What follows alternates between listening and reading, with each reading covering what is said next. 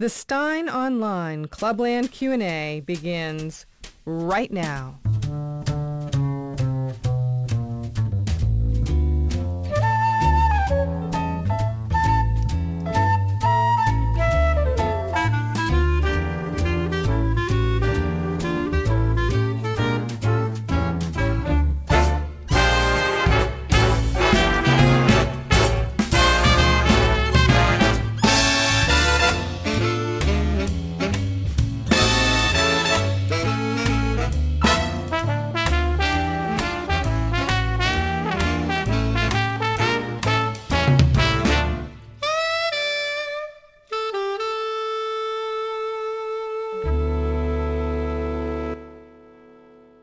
Hello and welcome to you all. This is a live Clubland Q&A here on Stein Online.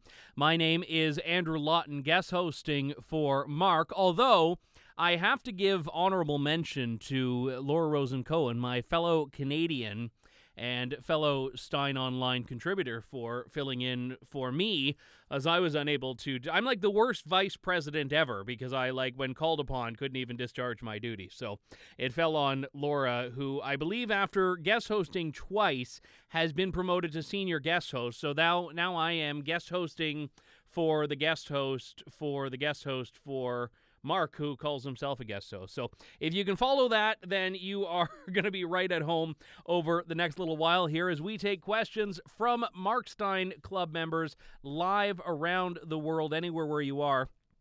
And in keeping with true guest hosting tradition, it is 3 p.m. North American Eastern Time. That makes it 7 a.m. on the Howland and Baker Islands, but 7 a.m. Saturday on Wake Island, 9 a.m. back to Friday on Maui, and 1 p.m. in Saskatoon, Saskatchewan, 4 p.m. in the Canadian Maritimes, but 4:30 p.m. in Newfoundland and Labrador, making it, I believe, just after 8 p.m. in Belfast, 10 p.m. in Kampala, 4 a.m. Saturday morning in Tokyo, and 5 a.m. for all the early risers in Sydney, Australia. So if you missed your time there, tune in perhaps on the next edition and we might get to it. We can't get to them all, but we do our best to try.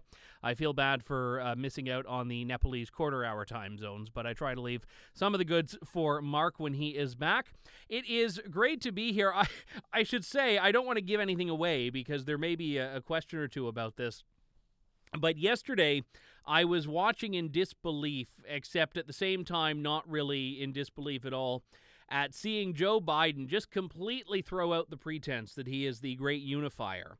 If you didn't see it, surely you've seen the images circulating on Twitter of him with this blood-red backdrop that, as one commentator said, it looked like the Soviets and the Nazis had a child who went into the stage lighting business. That was the color, that was the hue behind Joe Biden as he talked about all of these unifying presidential things about how MAGA Republicans are the enemy of the state and Trump voters are killing democracy and all of that stuff.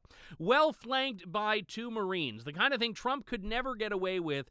But as my good friend, the late Kathy Shadle, said, you can't even make those comparisons. You can't even say, well, but when he said it, it was different. And because the whole thing can be summed up, as Kathy dearly said over and over again, by the axiom liberals, it's different when they do it. So we will take your questions on Joe Biden. We will take your questions on, if you want to get into the CDC data earlier on that came out yesterday, finally acknowledging the myocarditis risk in young boys that they wrote off as misinformation about a year ago. So it's that old thing that yesterday's misinformation is today's accepted fact by the state bean counters. So take from that what you will.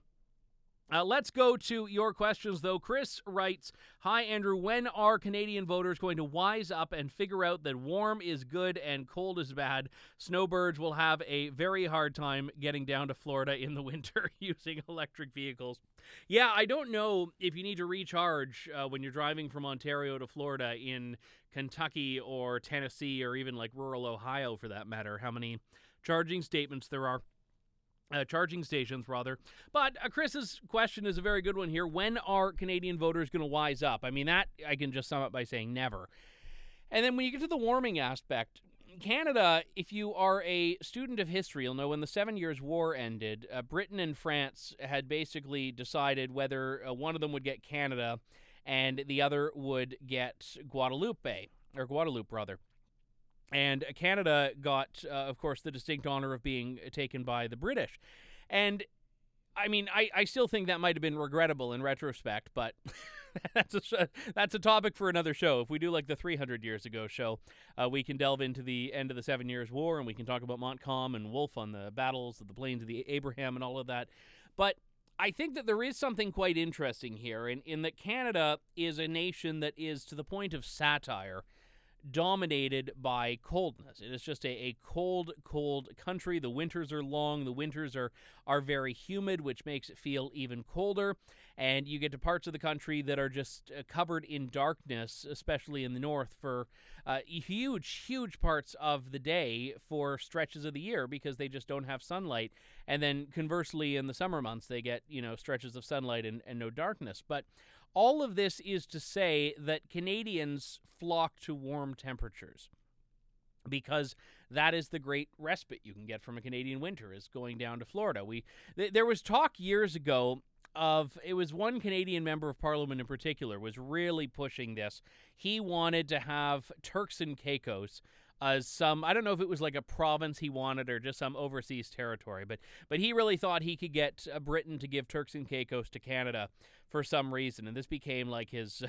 He never really got anywhere on it. I didn't really feel like Canada should be a colonial power, but I would have taken having like a direct line into somewhere in the Caribbean, because as a Canadian that would be quite nice.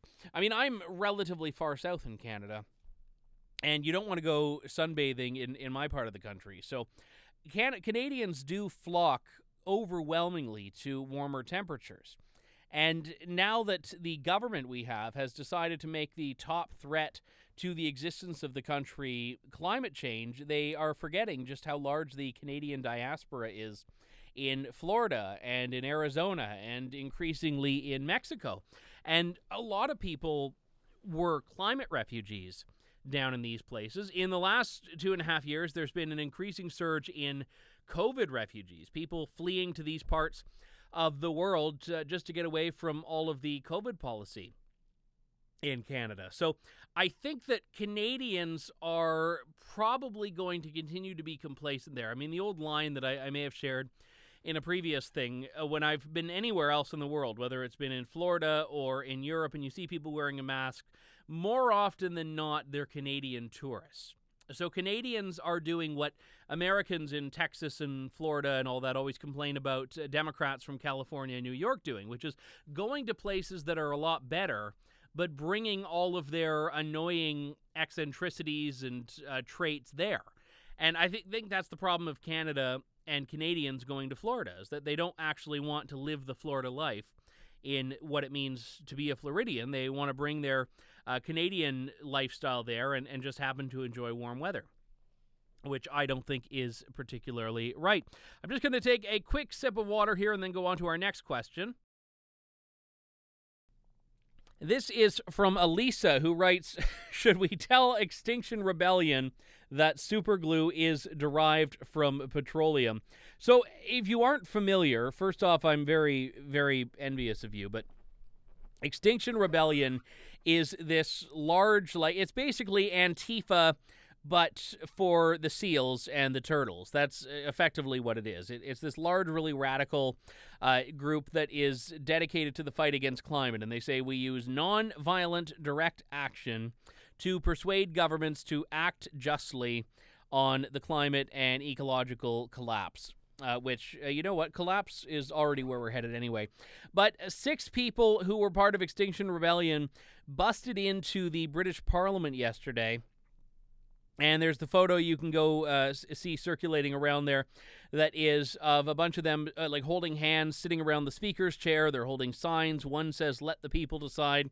The other says, "Citizens Assembly." Now, one thing, interestingly enough, and I may be reading far too much into this, but I was looking at the photo that appeared, I think it was in a Reuters story, and the photo credit was Extinction Rebellion UK via Reuters. So I don't know if they've just decided to start licensing their material out, which is a pretty good way to bankroll your protest, to just, take your own pictures and then sell them to the media.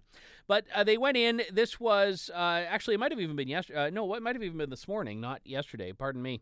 And police have arrested 6 individuals. So Parliament wasn't in session, but they glued themselves around the Speaker's chair. And that was the key detail, which prompted the question from Elisa, which I think is a very good one. Should we tell them that superglue is derived from petroleum?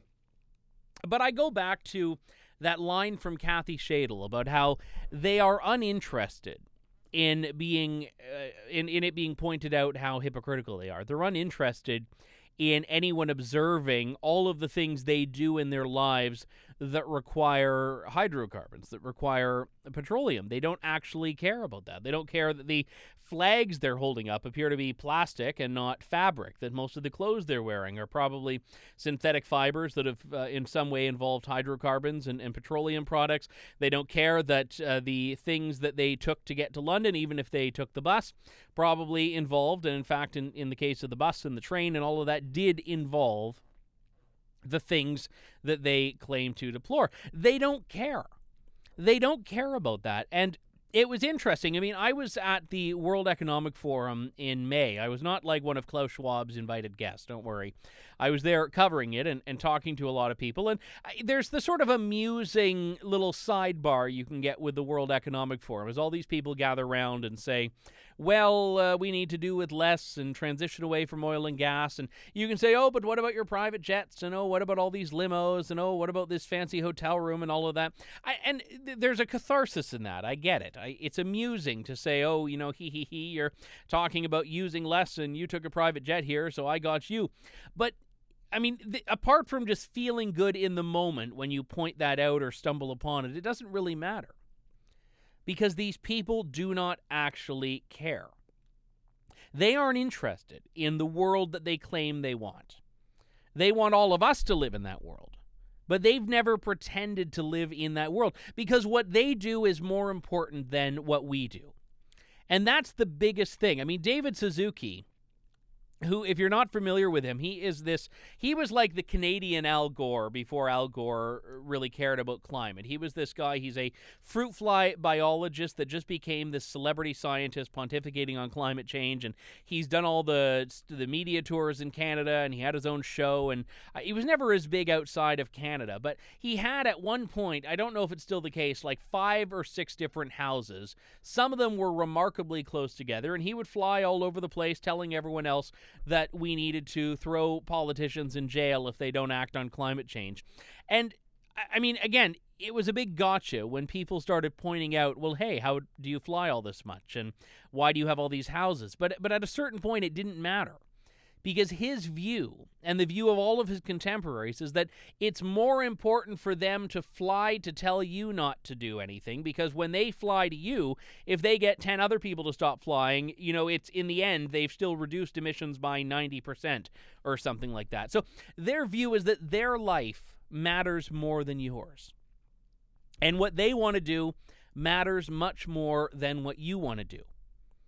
And it doesn't matter if you have a good reason. If you want to visit Grandma, well, I'm sorry, you have to get Grandma to hop in a Tesla and meet you halfway, and you can just walk the rest of the distance, because otherwise you're going to kill the baby seal, and that turtle's going to get another straw up its nose, and that's that. But they do not even pretend at this point that they're interested in living the austere, low-emission life that all of us are supposed to if they get their way.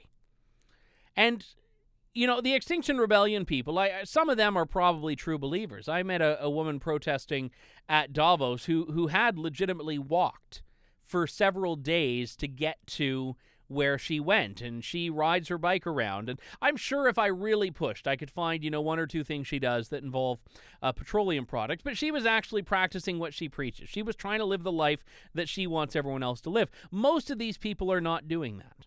The vast majority aren't doing that. And it's time that we abandon the pretense, if any of us even hold on to it. Abandon the pretense once and for all that it matters to point out this little bit of hypocrisy. It's fun.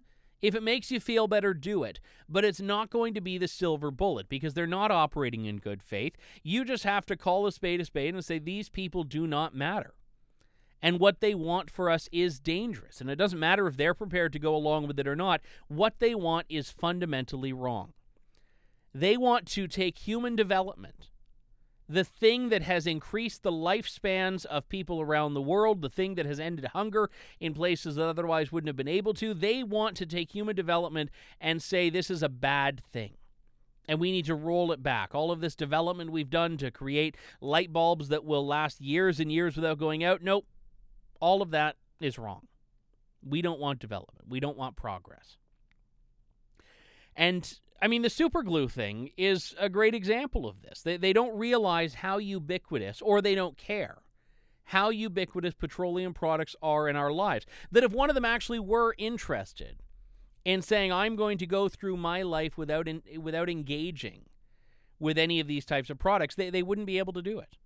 And if they did, they'd be so miserable that they would realize why other people aren't doing this and why they're constantly swimming against a current when they try to project this nonsense on the rest of us.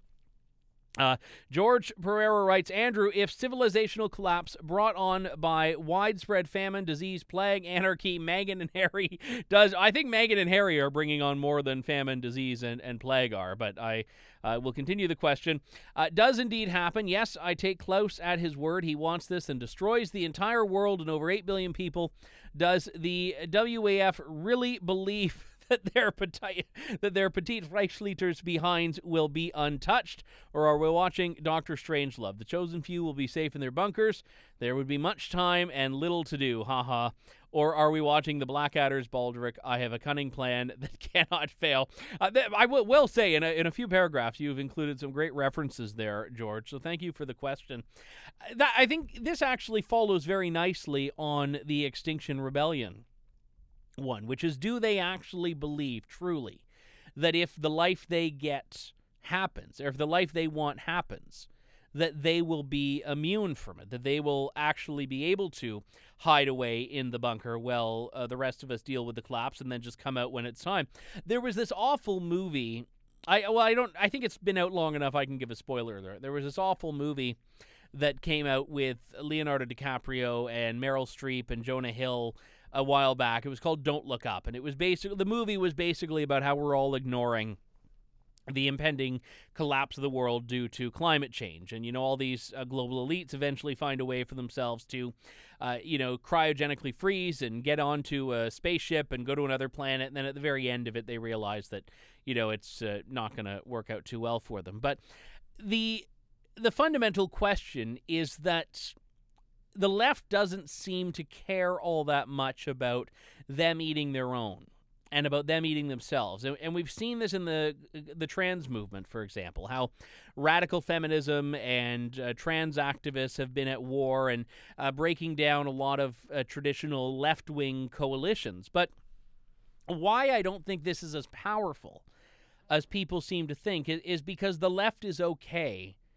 shrinking its size and concentrating its power into an ever smaller number of people.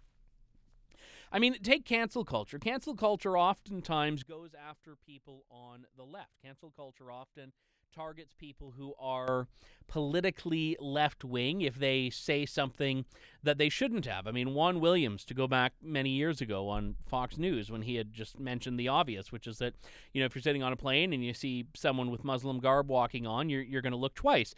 And this is a guy who was saying it almost in a confessional way, like he was feeling bad about feeling that way. And, the left was fine with Juan Williams becoming just some, right-winger on Fox News. The left didn't care that it lost an advocate. When the so-called radical feminists, or the TERFs, the trans-exclusionary radical feminists, speak up and say things like, well, I don't think that transgender women or B-penis women, as Mark would say, should be in the change room with my 5-year-old daughter.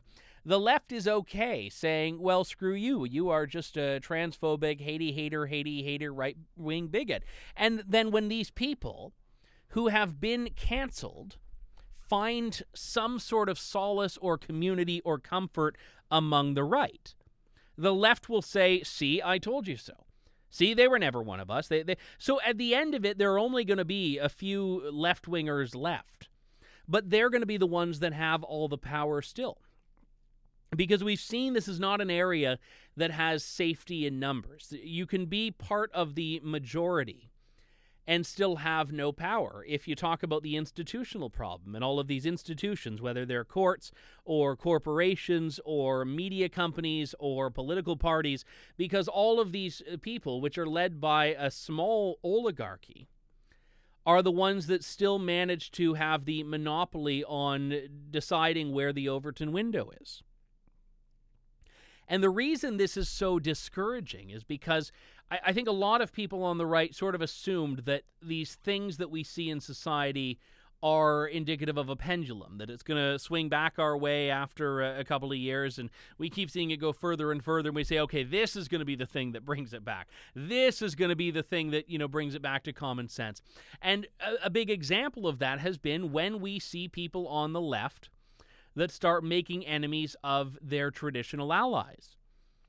And I've, to some extent, thought that in the past, that when the left is just slicing and dicing itself and breaking apart its coalition and turning away feminists and gay rights activists and Jewish people and, anyone with a religious identity, basically, and they're saying to all these people that you aren't woke enough for us, you aren't left-wing enough, that eventually it's going to break this coalition apart to such a point that common sense can move in.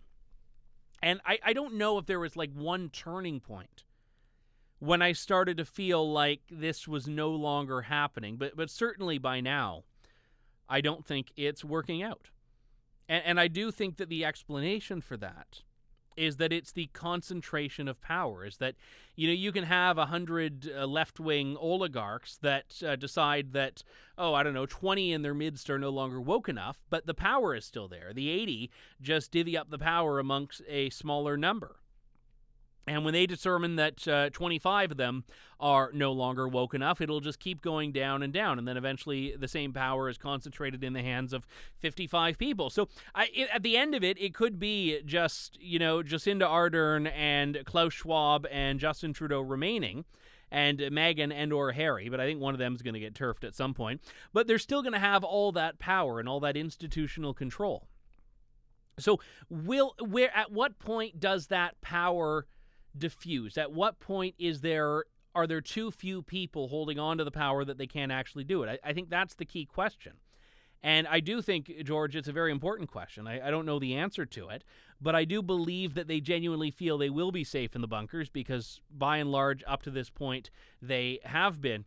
We have another question here. This one is some Canadian content as well. Can we talk about Pope Francis going to Canada to apologize to Indigenous peoples for abuses by Catholic missionaries? Are there Catholic missionaries in Canada? Are there currently Catholic missionaries in Canada abusing the Native peoples? If any of the abusers or victims are alive today, an apology makes sense. If not, why rehash the worst elements of Catholic history? How was the Pope's visit received by Canadians? So, purely on an amusing sidebar note, the Pope, when he flew to Canada on his own plane, we learned that he was exempt from Canada's mask mandate on airplanes. So everyone wanted to be on Pope Force One because they didn't need to wear a mask there like they do on an Air Canada flight. But on the more serious side of things, so the last year in Canada has had this very bizarre moral panic emerge where it started with one Indigenous community from British Columbia that said it had done ground-penetrating radar and located this whole number, I can't remember the exact figure, but I think it was 270 or something like that, unmarked graves near the site of a former residential school. And the residential schools were schools that were set up in the 1800s and continued into I think the last one was built in the 1960s. And they were schools where Indigenous children were sent and, oftentimes taught a very Canadian way of life that was distinct from their upbringing. They were not taught their original language. They were not taught their original customs. They were taught Catholicism. They were taught English. And they were pushed through this assimilation. And there has been a moral reckoning about residential schools in general over the past decade in Canada. The Conservative government under Stephen Harper had issued an official apology, and there are still some survivors of these residential schools. But when people say that, they forget that the residential schools had changed a lot as they got into the 60s and I guess to a lesser extent into the 70s. And yeah, there were examples of abuse at these schools, just as there were at a lot of other religious schools that had non-Indigenous pupils there. And the thing that really jarred the nation was when all of these communities were coming out and saying they had unmarked graves. And this was blown so out of proportion by Canadian media and foreign media alike. They started talking about not unmarked graves, but mass graves, which means something very specific and did not apply to the situation here. And then other Indigenous communities in Canada started speaking up and saying, yeah, we have unmarked graves too. We have unmarked graves here. And it started to seem like tens of thousands of bodies of Indigenous children were just being found dumped in ditches across the country, which was horrific, but it wasn't actually true. A lot of these cemeteries were cemeteries that had Indigenous children and adults and non-Indigenous children and adults, and just over time, grave markers had vanished. They were cemeteries that were 150 years old that weren't well maintained, but everyone knew they were there.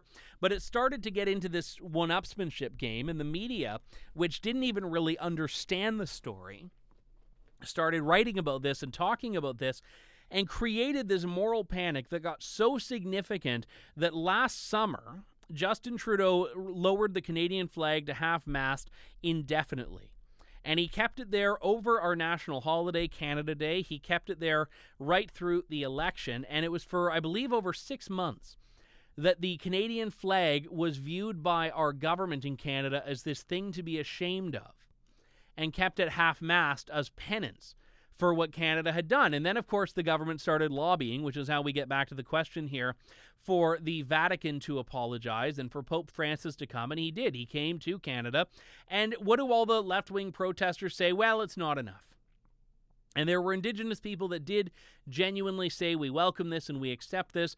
And there were a lot of people that said nothing is going to make it right. You can come and you can apologize and you can grovel and you can take the knee, and it's not going to make a hill of difference. And a lot of Catholic Canadians enjoyed the tour because it's the first time in quite a number of years that the pontiff has come to Canada. I'm not Catholic myself, but I can still recognize the importance of this as a matter of history. But as far as the underlying thing that triggered this, it didn't actually do anything. It didn't actually do anything to turn down the temperature and all of the people that thought this was just this insane story that needed to be told and needed to be addressed and needed to be reckoned with. And it's proof that there is no reckoning, because you could turn to these people and say, what would make it better? What would make it right? And a lot of them do not have an answer. And certainly not to the Catholic Church. I mean, if you want to talk about the situation that Indigenous people in Canada face, there are lots of things that government could do, but Pope Francis can't do those. Last I checked, he did not have any authority in the Canadian government. Certainly when, I mean, the irony, and I pointed this out when Justin Trudeau posted some glowing statement about him. Justin Trudeau has banned anyone who's pro-life from running as a Liberal candidate. So it was amusing to me that he was saying all these nice things about Pope Francis, but Pope Francis wouldn't even be allowed to sit as a Liberal member of Parliament under Justin Trudeau in Canada. So we move on from there. Bernie writes, I don't know if this is like a Bernard or a Bernadette, but Bernie anyway. Any thoughts on Joe Biden's fascistic backdrop yesterday while declaring Republicans enemies of the state? Couldn't believe it wasn't photoshopped when I first saw the images. So I actually agree with Bernie there. When I first saw this, I thought there was like some major color correction that had gone on. And I saw one video circulating on Twitter, and again, I haven't been able to authenticate it myself, but it actually made it look like CNN was adjusting the coloration in real time while they were carrying this speech, because even they thought the coloration was a little bit wrong. So what happened was Joe Biden stands up and he delivers this speech in Philadelphia, and he's got projected on the building behind him red and blue, but behind him is red, and it's like a crimson, blood-like, deep, deep, bold red that looks like he's about to reach his hand into someone's heart, into someone's chest, and pull out their heart and shout, Kalima, Kalima. Like, that's how dark and just inferno-like that color looked. And there's this one shot that's going around where he's got his arms in the air and he's standing in front of the red. And again, as one Twitter commentator said, I quoted them earlier, it looked like some, Soviet and fascist got together and were fiddling around with the lighting. And it was actually, I mean, the optics aside, what he said was insane. And it was baffling to me that he was able to get through it. Of all the things this man fails to be able to say coherently, this one he got through. His meaning was abundantly clear. He said, equality and democracy are under assault by MAGA Republicans. So he says Republicans are the problem. He says these two ideas, equality and democracy, are the rock upon which the nation is built. And he's saying this while standing in front of Independence Hall, talking about the Declaration of Independence and the Constitution, which he says that all of these things are being ripped to shreds by Republicans. And this is a midterm campaign speech, yet he had the gall to bring along two Marines that were standing behind him throughout this entire speech. So he says MAGA forces are determined to take this country backwards to an America where there is no right to choose, no right to privacy, no right to contraception, no right to marry who you love. So Joe Biden, the man under whose watch people cannot even afford to fill up their gas tank, is getting up there and saying, in what is truly a dictatorial, authoritarian style of address and manner of speaking, with the military flanking him, that Republicans are the enemy. And again, I won't even bother to go down the road. Well, I guess I'm going down it slightly now, but it's not even worthwhile, I'll say, to go down the road of, what if Trump had... We know what would have happened if Trump did it. We know exactly. This would have been like a call to arms. He would have been impeached like 7 times by Sunday if this had been Donald Trump. We know that, but Joe Biden gets a pass. Joe Biden gets a pass. And if you look at it, I mean, the lighting is just amusing at this point because it's just proof that there's no one there to say, maybe you shouldn't. Maybe you shouldn't do this. Maybe this isn't a great idea. There's no one in the Biden administration to do that. I mean, there was that clip a few weeks ago of Joe Biden unable to put on his jacket, so Jill Biden had to step in and do it. But even Jill Biden's not saying on the big stuff, well, maybe we shouldn't use the blood red lighting, or maybe you shouldn't call your political enemies enemies of the state, or maybe you shouldn't get the military involved in this, even though this is clearly a campaign speech. And this morning, he's asked about this. He was asked if Trump voters were the problem, and he was so indignant about it. He's like, no, I never said that. So he's already forgotten, which I guess is true. Joe Biden being Joe Biden, he's already forgotten what he said last night, and I don't even know if he was aware of what he was saying when he said it, or if it was just in the teleprompter. And that was that. But it was an absolutely insane display. And if you look at the images, you would not believe, if you hadn't seen them for yourself, that this was not Photoshop, that this was not something that had been edited or colorized or it just, people are in disbelief about this. And I don't think you should be in disbelief. I think if you look at what happened, 2 weeks ago in Mar-a-Lago, you're seeing right now the weaponization of the state against Republicans and against Trump supporters and Trump allies. And this idea of weaponizing the state against this group is not a new thing. It's not a new phenomenon. But it is, I think, the brazenness that is worth observing here, and how they don't even feel the need to hide it. They don't even feel ashamed of it because there's no reason to be. They know they get to do any and all of this with absolute impunity. And we'll talk about this in more detail a bit later on. But the one thing I would point out that people need to realize about this, and I'll pull up a couple of the comments here that I saw. Kaylee McEnany said it was a hellish red background. Tim Young, who's a political satirist, he said, I'm not saying fascism officially had its coming out party in America tonight. I'm just saying Biden condemned his political opponents as a threat to America and democracy to a blood red background with the military standing behind him. So, yeah, take from that what you will. And I noticed that some of the images are a little wide, so you see the blue there. But I like the tight shot that shows just the red and shows the Marines in plain view and Biden with his hands in the air, because that is the one that abandons any pretense of this being anything other than what it is. JB writes, what's this I see about the investigation into Trudeau's martial law plans getting postponed?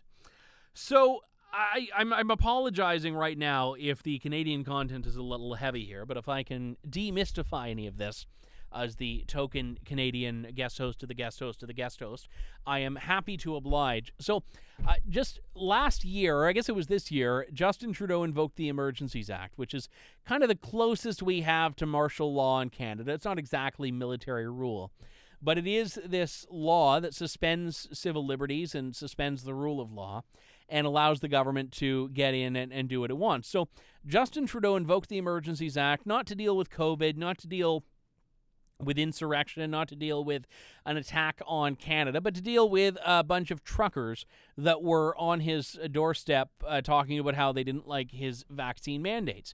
And I wrote a book about this. You can pick up the book on Amazon, or I think Barnes & Noble also has it. It's called The Freedom Convoy, the inside story of 3 weeks that shook the world. Shameless plug there. But Justin Trudeau used this law called the Emergencies Act. Now, they've baked in all of these supposed checks and balances to the Emergencies Act, one of which is that there has to be a public inquiry. So you have to have like a Durham report, basically, within a year of the emergency expiring. So they've scheduled this inquiry, and they were supposed to have public hearings starting on, I believe, September 19th or something like that. September 17th or 19th, whatever the Monday is. And this morning, we found out that this has now been delayed a month. So it's going to start in October now. And the rationale for this is that the commissioner, who's a former Ontario judge, has to have some type of unplanned surgery. So he's had some medical issue come up, and he has to go in for surgery, so they're going to have to start this thing a month later. And, I mean, everyone now is very suspicious and skeptical. They're like, well, this is awfully convenient timing, and, how do we know that this is actually real? And, I mean, I take the guy at his word, but that doesn't mean it isn't convenient for the government that they now get an extra month without anyone hearing the testimony about what actually happened and what went into this so-called emergency that Justin Trudeau declared. And why I think that's important is because anytime we have heard someone testify about this so far, whether it's been, things we've seen in court documents or people from the police agencies that have testified in Parliament that, we never asked for this thing, we never asked for the powers, we never asked the government to do all this. Anytime we have heard new information, it's made the government look bad. The government has had its narrative shattered. So if the government can manage to delay this thing and postpone this thing to closer to like December, even Christmas time when no one's paying attention, it will look very, very good if people don't pay attention to this stuff. So we aren't there yet. So far, it's just a 4-week postponement. It'll still be starting up at some point in October and lasting the scheduled 3 weeks, or 6 weeks rather, for the public hearings. But it certainly is helpful to the government when people are not hearing this stuff, and when they now have a little bit more of a reprieve from any of this stuff being discussed. So it was interesting. So I got a tip-off on this morning from one of my contacts who's actually been called to testify on this committee, and this person received a notice that, we've had to bump it back. And then I called the media contact for the emergency commission and said, hey, I just want to confirm this is legit. He said, we're sending out a release at 9:30 tonight. So being the intrepid journalist that I am, I put something out on the website I contribute for, True North. And then they sent out the press release early, so they didn't like being scooped by, just some lowly guest host or something like that. John writes, why isn't Ukraine locking down schools due to war? Is it less deadly than the Wuhan flu? That's actually quite a good question. I think that the one thing Ukraine has shown us, well, it's shown us a lot of things, but one of the things it has shown us is the importance of context and perspective.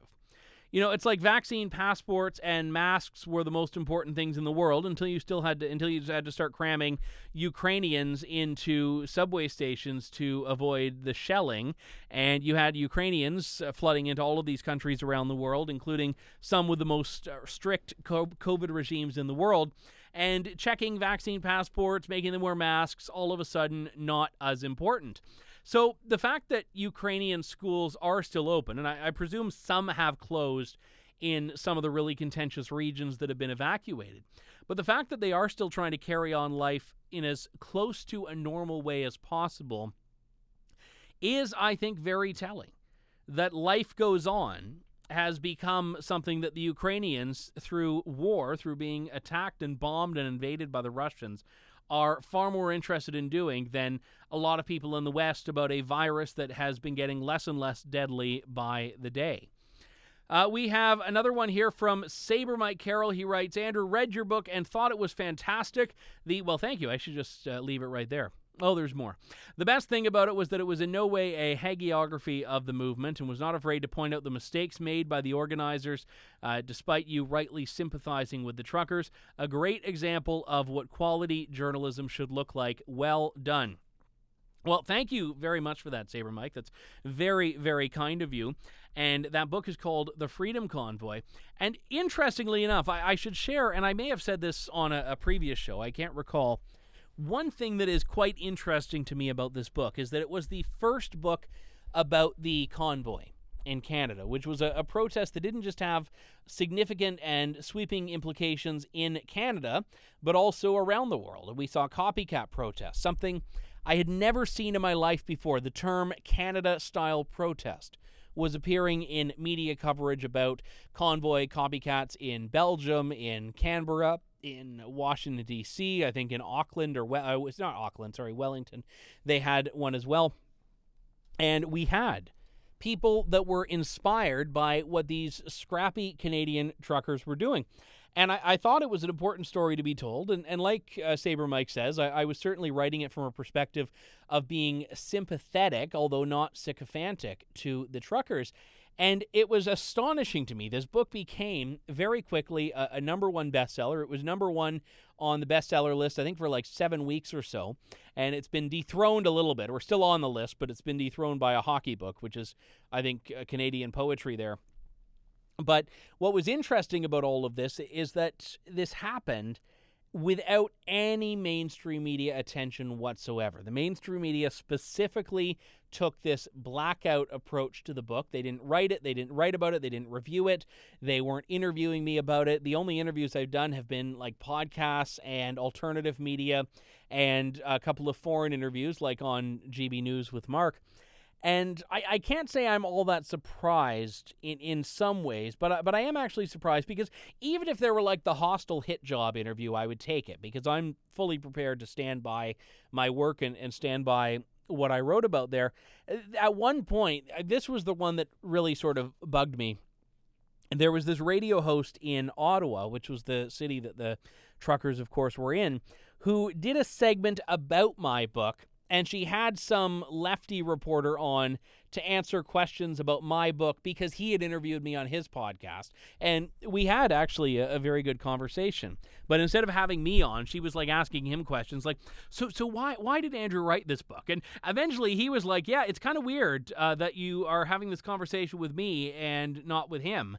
And then she abruptly changed the topic and went to traffic and weather or something like that. So we are happy anyway that people have been interested in the book and learning about the book and finding it their own way. There's a link in the Q&A description if you want to check out your own copy. But to those who have read it already and people like Saber Mike who enjoyed it, thank you very much for that. There's a question here for Mark that normally I would just take if someone doesn't read the top where it says it's clearly not Mark hosting. But this one is like a very Mark-specific question. So I will, sorry, Timothy, I'll have to skip your question and let Mark get it upon his return. Owen writes, where was that wind machine which went up in flames a few weeks ago because of zillions of gallons of petrochemicals needed to lubricate its gears? Yeah, that was, I mean, this is the interesting thing. The spontaneous combustion of the wind turbine this was at a Cargill factory. I'm trying to remember where it was. I think it was in Hull. Yeah, I think it was in Hull, if memory serves. But this thing is actually quite hilarious because these things, if you look at the lifespan of them, whether it's a wind turbine, a solar panel, an electric car battery, in the lifespan, they're far worse for the environment than anything they proclaim to be replacing. But no one's interested in having that discussion. Robert writes, Robert Bridges, that is, as a lead-up to the question, FDR said, the only thing we have to fear is fear itself, where Orwell wrote of hate as a motivator in 1984. Fear can turn to fight or flight, but hate doesn't run. The Dems' playbook has changed, I think. Do you see fear or hate as the strongest sustainable force for the left going forward? I actually liked I think that's a very good question, Robert, and I liked your preamble. Normally, I find preambles can get tricky because sometimes the preamble is just a long way of the person saying they don't actually have a question. But you have a very good preamble there that sets up the question quite nicely. I think hate is the strongest sustainable force for the left going forward. And the reason I say that is because earlier on I was talking about how the left doesn't really need to care about hypocrisy considerations because they genuinely are pushing for a world that only applies to the rest of us. A world with rules and limitations and restrictions that they don't have to live by. I mean, you can see it on a numerous levels. Gavin Newsom at the French Laundry, and Boris Johnson having his cake and eating it too, and all of these other things. These people are just uninterested in living by the rules that the rest of us have to live by. And so I don't think they need to even keep us fearful. I think all they need to do is tell us that we are the ones that have to go along with the rules and they are the ones who get to make the rules. And in that sense, I think it is their hatred and contempt for other people that matters far more. And let's just for a moment look at Joe Biden's speech. In another time, what he did would have been very fear-inducing. Standing with the Marines, talking about enemies of your country and enemies of democracy, doing it with the blood-red background, hands in the air, angry tone, that would have been meant to terrify people. That's like a wartime speech that you give people when you want them to be afraid. But no one is afraid of Joe Biden. I mean, people might be afraid of the future of the country, but I don't think anyone looks at Joe Biden and says, oh my goodness, I'm quivering in my boots. I think they laugh. I think we all looked at that speech last night and said, oh my goodness, what they're really reaching. They're really going for it. So we don't need to be afraid of it to still be controlled by it. And I think it is their hatred and contempt for the masses. Joe Biden's hatred of Trump voters, Justin Trudeau's hatred of the unvaccinated, Jacinda Ardern's hatred of people that own firearms, Boris Johnson's, hatred of, anyone but himself. So these people don't actually care. And when they have the power, when they have the monopoly on power, they actually don't need a population that fears them or fears anything because they're in charge no matter what. And they tend to have a very good ability to keep the power to keep their own power and to check the, peasants getting a little bit uppity. And that doesn't really seem to bother them. Wayne writes, could you be so kind as to give an uninformed American a basic explanation of how Justin Trudeau became supreme dictator and why a majority of Canadians seem to like it that way? Canada appears to be roughly 10 to 20 years ahead of the USA on the road to hell, so a better understanding of JT's ascension may help me in planning for the inevitable. So, I used to always say that Europe was, 10 to 20 years ahead of Canada. And now I think we're seeing that Canada has gotten a little bit worse than Europe. And maybe that does reaffirm the the pendulum idea here, because what happens in the context of Europe is that people at least are somewhat engaged as citizens. We saw them responding to COVID stuff in particular in a way that for most of the pandemic Canadians didn't. And there's a little asterisk there, of course, when you start talking about the convoy. But I think you've got two issues here. Number one, the Prime Minister of Canada is far more powerful in a lot of respects than the President of the United States. And political scientists argue about this, but on paper, the power that the Prime Minister has is quite significant. And, Justin Trudeau, he doesn't have a Congress that is holding him to account. He doesn't have a Senate that is, generally speaking, holding him to account. Sometimes they do. But he is part of the House of Commons. He is part of the so-called Congress in Canada. He is the leader, the first among equals, they say. But as a prime minister, he doesn't really have anyone to tell him no. And at the risk of getting very, Canadian constitutional geeky here, there was this little scandal emerging in Alberta this week where they're in the midst of selecting their next premier. And the United Conservative Party, which is in government right now, is right now choosing a new leader. And one of the leadership candidates who's likely to win, she's a friend of mine, her name is Danielle Smith.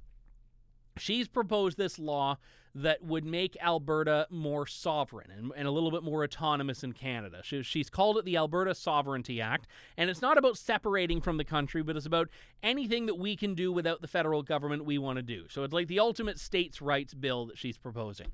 And the Lieutenant Governor of Alberta, who is the Queen's stand-in in the province of Alberta, who's meant to serve a ceremonial role and to basically rubber stamp legislation passed by the elected representatives, she decided earlier this week to say, well, I'm actually not sure if I'd sign this. I would, I'd start looking around and, maybe check with some experts, and I'd investigate. I'd consult some legal experts, and, it's my job to be part of the checks and balances against the lawmakers. And that's actually not her job at all. Her job is to sign the damn bill and not to get involved in the politics of it. And if someone is going to raise a challenge in the court, that's fine. They can do that. But the Governor General or the Lieutenant Governor, who is technically the representative of the head of state in Canada, is not there to serve as a check and balance against government. So by and large, Justin Trudeau is tremendously powerful. But, that only answers the structural aspect of your question, Wayne. It doesn't answer the question of why Canadians let it get that way. And I think there are a few reasons there. Number one, Canadians are not protesters. Canadians, by their nature, I guess by our nature, I should say, are not people that like to take a stand. We're not a country born of revolution. We don't have it baked into our DNA like Americans do. And Canadians, generally speaking, are a lot more trusting of authority and trusting of government. So when government gets up and says, we think you should stay in your homes for the next 2 weeks, and we think you should get your vaccine passport, and we think you should get your third jab and your fourth jab and your fifth jab and all of that, Canadians just, generally speaking, say, okay, yeah, I guess that's what we're doing. And I mentioned earlier, CDC has now acknowledged that this myocarditis risk in young boys that it dismissed as misinformation is in fact true. Just yesterday, there was a report in Canada that from the National Advisory Council on Immunization, so NACI, we call it, which said that boosters might be required as often as every 3 months. Not necessarily, they might be, if there's a really, significant risk. So they're already talking in Canada about boosters every 3 months. I don't have the audio clip of it, but the federal health minister was speaking, I think it was yesterday or 2 days ago, and they said that getting vaccinated in Canada is now like charging a phone. Every now and then your phone dies and you're no longer protected. You need to recharge it by getting another booster. So they're talking about this constant carousel of boosters in Canada, which I think a lot of Canadians will go along with just because they're being told to. My own alma mater, Western University in London, Ontario, has said that you need to be triple vaccinated to go to school. Triple vaccinated if you want to be a professor, a student, if you want to even visit the campus. Although, interestingly enough, the policy says donors are exempted from the a vaccine mandate for boosters. So if you come with a check in hand, you don't actually need to be triple vaccinated. But this CDC study on myocarditis risk, you'd think this would be enough to shake Western from its view on this, but they don't actually care. So Canadians are complacent. And that's my one sort of hope of why Americans might not go the same direction, because I don't think Americans will take what the overlords are doing lying down in the same way that Canadians will. Jared writes, who is your favorite person you've ever interviewed, and why, of course? So this is actually rather interesting, because I used to do a daily talk radio show, and even Mark, who I think is very, very tough to impress at some points, would be impressed every now and then with people that I'd interview. Like there was one time where I was talking to him, he's like, he's like, I can't believe it, you interviewed Florence Henderson. I did, shortly before she passed away, and she was a lovely interview. So who is my favorite? I'm going to give two answers here, Jared. One of them is like my favorite real person that I ever interviewed. Not a celebrity, but a real person. And it was a woman who, I believe her name was Kayla. And she said she had done something fascinating. Her bike was stolen. She lived in British Columbia. And she went searching on, I don't know if you have it in the U.S., but she went searching on this website called Kijiji, which is like a Canadian version of Craigslist, where people just buy and sell, whatever junk they have, or sometimes not junk. And she looked on Kijiji and found someone was selling her bike. And what she was fairly confident was her bike. So she, instead of calling the police, which would have taken forever and probably gone nowhere, she's like, well, why don't I just pretend I'm interested in buying it? So she went and was actually prepared to buy her bike back. And then, she asked the guy who was selling it, when she realized it was her bike, do you mind if I take it for a test drive? And he's like, yeah, whatever, because she's this, 5'2" woman. And then she just gets on the bike and rides it around the corner, and then just goes faster than she's ever gone before, and rides away with it. And she was just an absolute firecracker. I love the story. I love the woman. That was really great. But as far as celebrities, I apart from Mark, Mark, obviously top interview. Welcome back on the show anytime. Next to Mark, of course, one really interesting one that stands out, and a bit of an odd choice, I think, for someone like me on the political right, was Maya Angelou. And I interviewed her on a couple of occasions. One of them was very, very, very, very soon before she died. And I just realized, as I say, that I have a tendency of interviewing people who die shortly after. Like Florence Henderson, Alan Thicke, and Maya Angelou all died 90 days after I interviewed them. But Maya Angelou, I interviewed her, and it was a pre-recorded interview, and she was a little bit the first question, whatever I asked, I can't remember, but she was really sort of scattered with her answer, and she was not really making a lot of sense, and I felt I was like, oh my goodness, this poor woman is having a stroke or something, because she would have been, I think, in her early 90s or late 80s at the time. And then she said, Mr. Lawton. And she was always very, very formal in my conversation with her. She said, Mr. Lawton, I was just in the garden, and I seem to have left my mind there. Would you mind calling me back in, 10 minutes so I can go and get my mind? And it was a very weird phrasing and a very weird thing for a woman to say. And I, looked at the clock and, whatever time it was, I said, okay. And then in 10 minutes, I called her back, and we had a lovely, lovely chat. And at the end of it, she apologized and said, at some point she just... her mind, she just leaves it behind, and she can't quite get it back from where that is. And I didn't think she meant physically. I hope she didn't mean physically. But she was, and she was fine. And it was actually a very interesting experience of someone who clearly has that sort of artistic eccentricity, but someone who understood the importance of being present, which I think is actually very valuable in something like that. So, people who have done, hundreds and hundreds and probably thousands of interviews over the years, but she still actually cared about every interview she did, which has certainly made that one stand out quite a bit. Let's see what else we have here just in our closing couple of moments. Nancy writes, what do you think will be the next misinformation to be debunked? Well, I think it's all on schedule now, so you just have to look at whatever the last conspiracy theory was. In my own city, I live in London, Ontario, there is a giant cricket manufacturing facility that is the largest cricket manufacturing plant in the world, I think, for for farming. I don't even like the word manufacturing, because they're not created. They're farmed. But they just, farming is now evil, so they don't want to admit that what they're doing is farming crickets. But it's this cricket plant in London, Ontario, which has now gotten like everyone up in arms, because they're like, oh yes, it's like Klaus Schwab telling us we will eat the bugs and all of that. But what's interesting about it is that CBC, which is Canada's state broadcaster, ran this story yesterday or 2 days ago about how it's a conspiracy theory to say that we are all going to be eating crickets from this facility that was bragging about being the world's largest cricket facility for human consumption. And you read the article, and there's nothing in the article that fact checks or challenges what people looked at this and said, which is, well, hey, actually, I don't like that we are seeing more and more of a push towards human consumption of bugs. So you don't even need to now say that something is untrue to say it's a conspiracy theory. You just have to say you don't like it, and you don't like the people talking about it.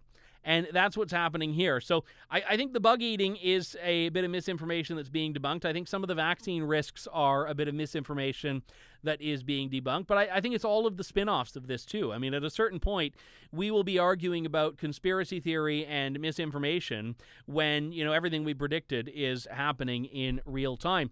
That does it for us. We will have lots more Stein Online content over the weekend. Song of the Week, 100 Years Ago show, more of the Mark Stein Show on GB News next week as well. My thanks to all of you for indulging the foreign interloper that I am guest hosting, but I do thank you very much for your time. Have a good weekend, everyone, and happy Labor Day. Thank you, God bless, and good day to you all. Mark Stein's Clubland Q&A is a production of Mark Stein Enterprises and Oak Hill Media. All rights reserved.